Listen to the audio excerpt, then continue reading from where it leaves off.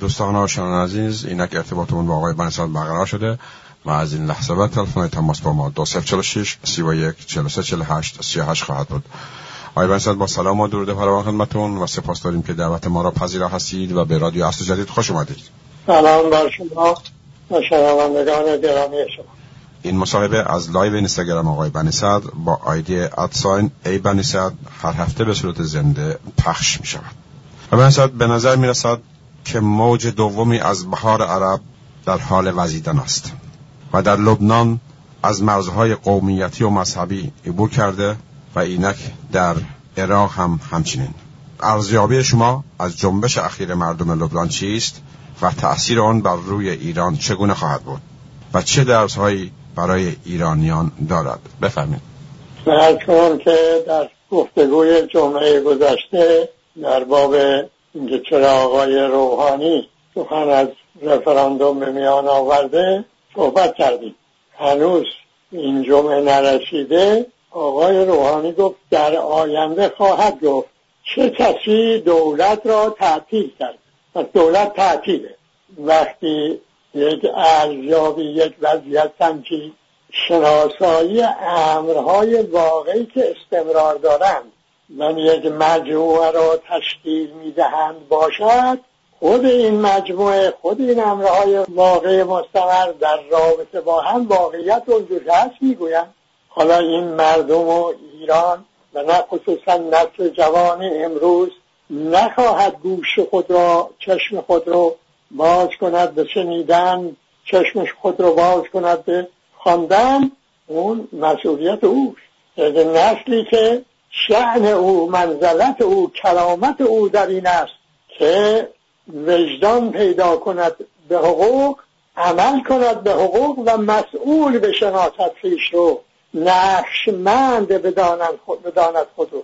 حالا هر جایی که یک نسلی قدری احساس مسئولیت می کند شما می بینید جنبش هست. چرا این جنبش ها به انقلاب 57 ایران می مانند؟ از لحاظ همگانی بودن جنبش و در نوردیدن مرزهای قومی، عرض کنم به شما طبقاتی، مذهبی. این چرا اینجوره؟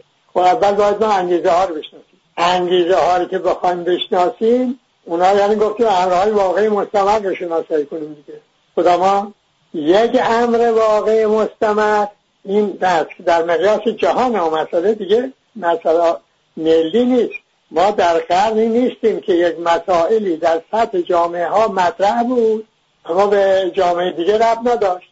نه، حالا مسائل اونایی که اساسی هستن و جنبش همگانی رو می‌طلبند اینا به همه جامعه ها تعلق دارن. مسائل همه هست، مثل محیط زیست، مسئله محیط زیست، مثل این امر مهم که در حال حاضر میزان مصرف در تمام دنیا از میزان تولید بیشتر. بنابر گزارش صندوق بین المللی پول، قرضه خانوارها به علاوه قرضه دولتها به علاوه قرضه شرکتها و کارفرمایی‌ها، به قول در ایران میگن بنگاه‌های اقتصادی، یعنی قرضه‌هایی که همه دارن، در مجموع 2.4 برابر کل تولید ناخالص ملی دنیاست. یعنی پیشخور کرده. یک تحقیق دیگری هم که 2 ماه پیش منتشر شد که اون میگفت مصرف سالانه سال جاری رو بشر تا پایان اول ماه ژوئیه مصرف کرده. یعنی از اون به بعد، یا آخر ماه ژوئیه اول بود یادم نیست، از اون به بعد داره از آینده میخوره. پیشخور کردن یک امر واقع مستمر است در همه جای دنیا. یک. دو، حالا اینها که مغروزن، دولت‌ها مغروز، بنگاه‌های اقتصادی مغروز، خانوارها مغروز، طلبکار که اون اقلیتی که سرمایه‌های عظیم در اختیارشون هست اونا طلبکارن. چقدر دارایی دارن؟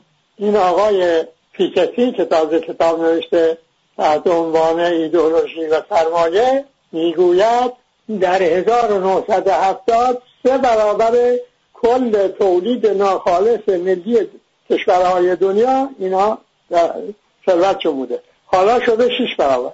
پس اینا دارن، اما همه ثروت اونا برای اینکه اینو برآورد کنیم رقم دقیقی به دست بیاریم به سراغ امر واقع دیگری میرویم و اون این خارج شدن نیروهای محرکه خصوصا سرمایه از جریان تولیده. اون سرمایه‌ای که در قمارخانه‌ای به اسم بازار فراورده های مشتق به کار افتاده اساساً قابل این که آدمی تصور کنه که چه اندازه است نه میگریزه از این تصور، برای که میگوید 1,000,000 میلیارد دلار، 1,000,000 میلیارد دلار یعنی 10 برابر کل تولید ناخالص کشورهای جهان در سال 2018.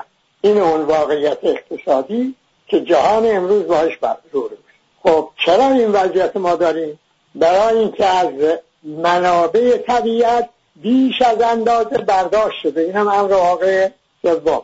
و اون که زیان و ضرر به طبیعت وارد شده ما به ازایی به طبیعت داده نشده. محیط زیست مثلا تخریب کرده. گاز کربن به بعضی افراد تو این دنیا سالانه 100 تا 150 تن گاز کربن متصاحب میکنن در این فضای بینوا. خب این تخریب مداوم محیط زیست که امر واقعی مستمر دیگه، این هم به اصطلاح ما به ازایی که این حتی تخریب کاهش بدن نه، یک آمدن توی همین فرانسه یک کنفرانس بین المللی ترتیب دادن و یک تصمیماتی گرفتن در جا آقای ترامپ شد رئیس جمهور زیرش خارج شد ازش. بقیه هم که حالا موندن عمل نفرمودن.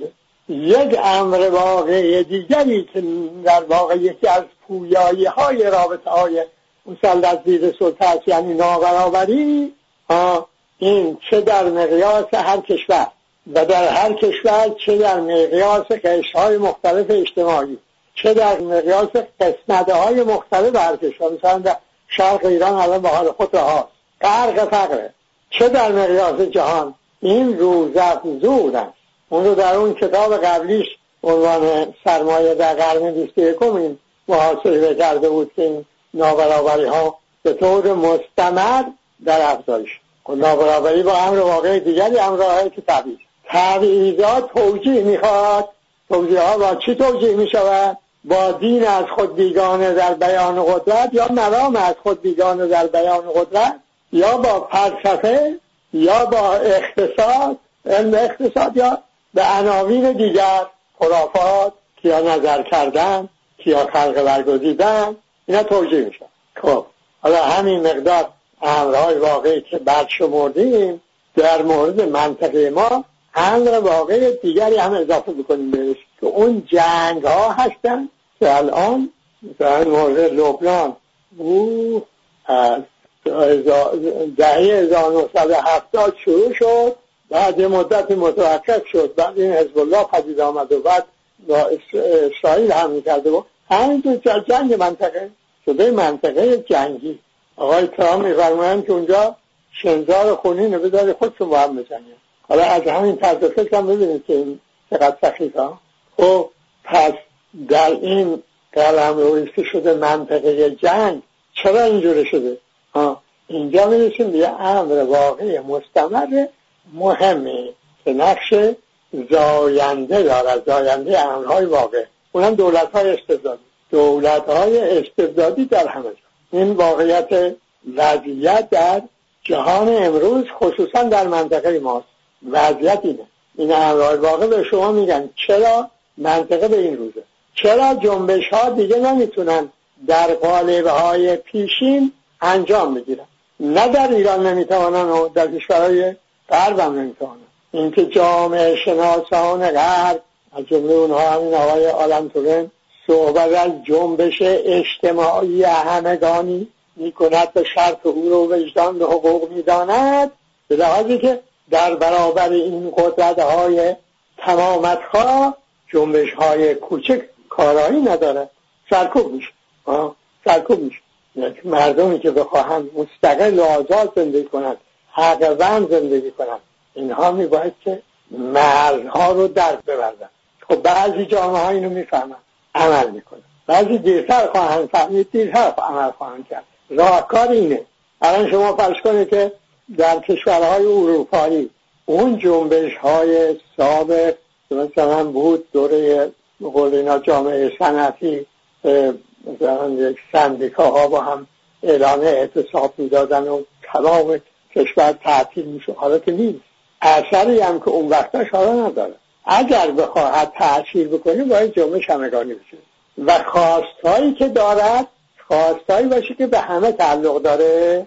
دیگه شما با یک خواستهای خاص یک قوم و خاص یک قشر و خاص یک گروه نمیتونی بری به همچه میدانی. از مردم لبنان اینو فهمیدن، این است که از اطاعت اونایی که شیعه هستن و در جنبش شرکت دارن، از اطاعت آقای شیخ حسن نصرالله، البته اونجا چرا میگن شیخ سید حسن نصرالله، سرباز زدن. مسیحی ها از سازمان های سیاسی خودشون سرباز زدن. سنی ها هم همینطور آمدن بیرون.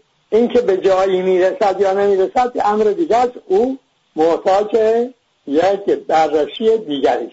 بدیل میخواد، فکر راهنما میخواد، همونطور که گفتم وجدان به حقوق میخواد که ما به این جهت است که این حقوق پنجگانه رو به جامعه ایرانی و جامعه جهانی پیشنهاد کردیم. به این لحاظ است که قانون اساسی در پایه این حقوق پنجگانه پیشنهاد کردیم، برنامه عمل پیشنهاد کردیم، بلکه اون جنبش برای موفقیت همه اینا رو میخواد.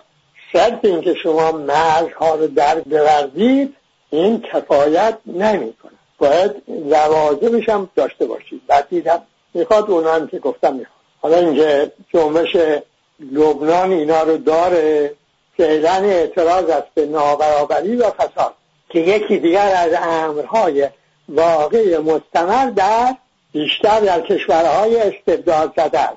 حالا که در غرب نیست. چرا؟ اینجا هم فساد است، اما بیشتر در جامعه های استبداد زده است. خب پس اعتراض حالت اعتراض داره، چنانکه در عراق هم حالت اعتراض داره و دلیل اعتراضش هم نابرابری است و تبعیض است و فساد.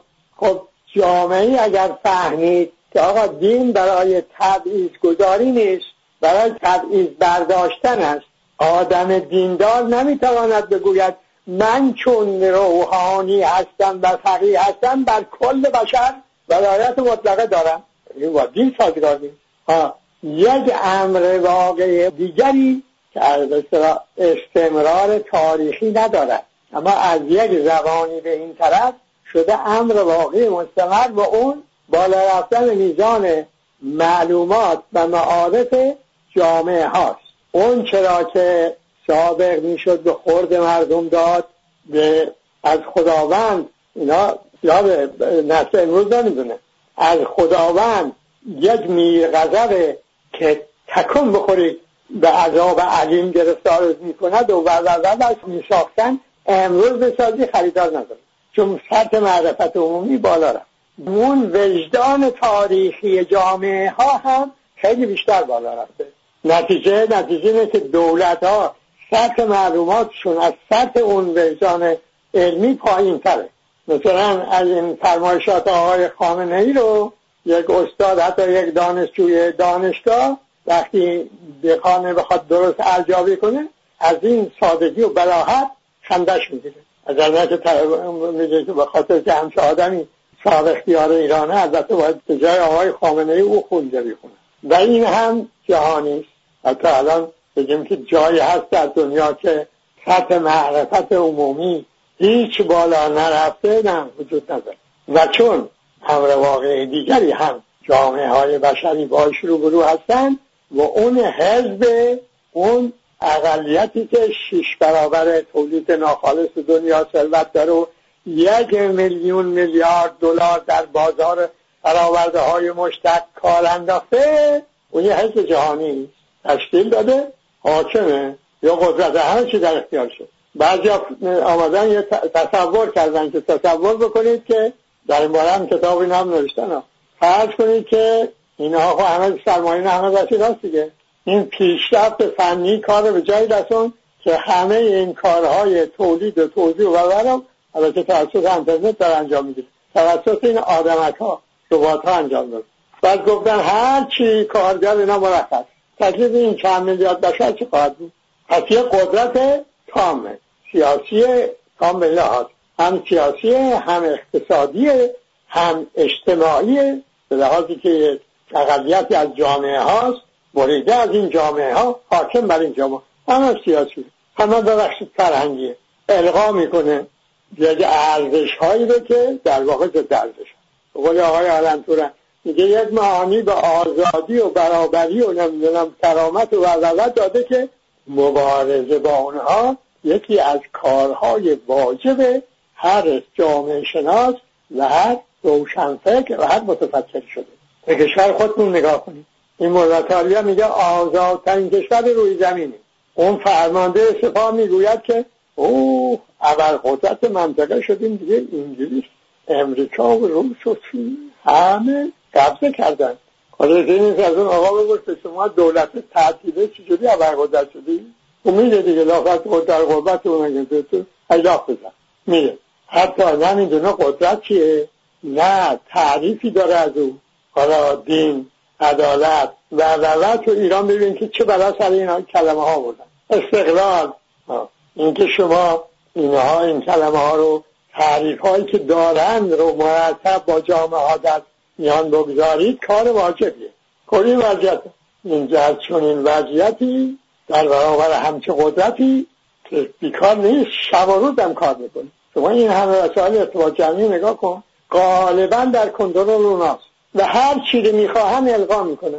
و دیگه اگر القا نکنن چجوری آقای ترام میشه در شما با این طرز فکر و با این به اصطلاح سطح معلومات، با این که تازه گفتن اون کسی که در کاخ سفید همه کار این آقا بوده کتابی نوشته در ماه نوامبر در میاد که اگر اون کارکنان دولت بودن این قرار بود فرمایشات و تصمیمات این آقا اجرا میشد چه فاجعه‌ای به بار می‌آمد. با همه این آقا شده در جمهور امریکا، این آقای جانسون شده نخست وزیر انگلیس، اون یکی عاقل‌تر از اینا در ایتالیا میگه من آنم که هستم جهان پهلوان بود. نه از کجا میاد؟ تبلیغات شبانه روزی، همه چی در کنترلش. در برابر همچه قدرتی جنبش هایی میخواد همگانی یا در سطح جهان، اینه که تبلیغ حقوق پنجگانه، وجدان به این حقوق، یادآوری این واقعیت به جامعه که بابا این وجدان پیدا کن به این حقوق، یعنی غافل نشو، این حقوق داری ذاتی حیاتت، عمل کن به این حقوق و دفاع کن از حقوق یکدیگر تا جنبش همگانی پیروز ممکن بشود. تازه این حال که تعدیل هم لازم داری و اون چیزهای دیگه هم که گفتم لازم داری.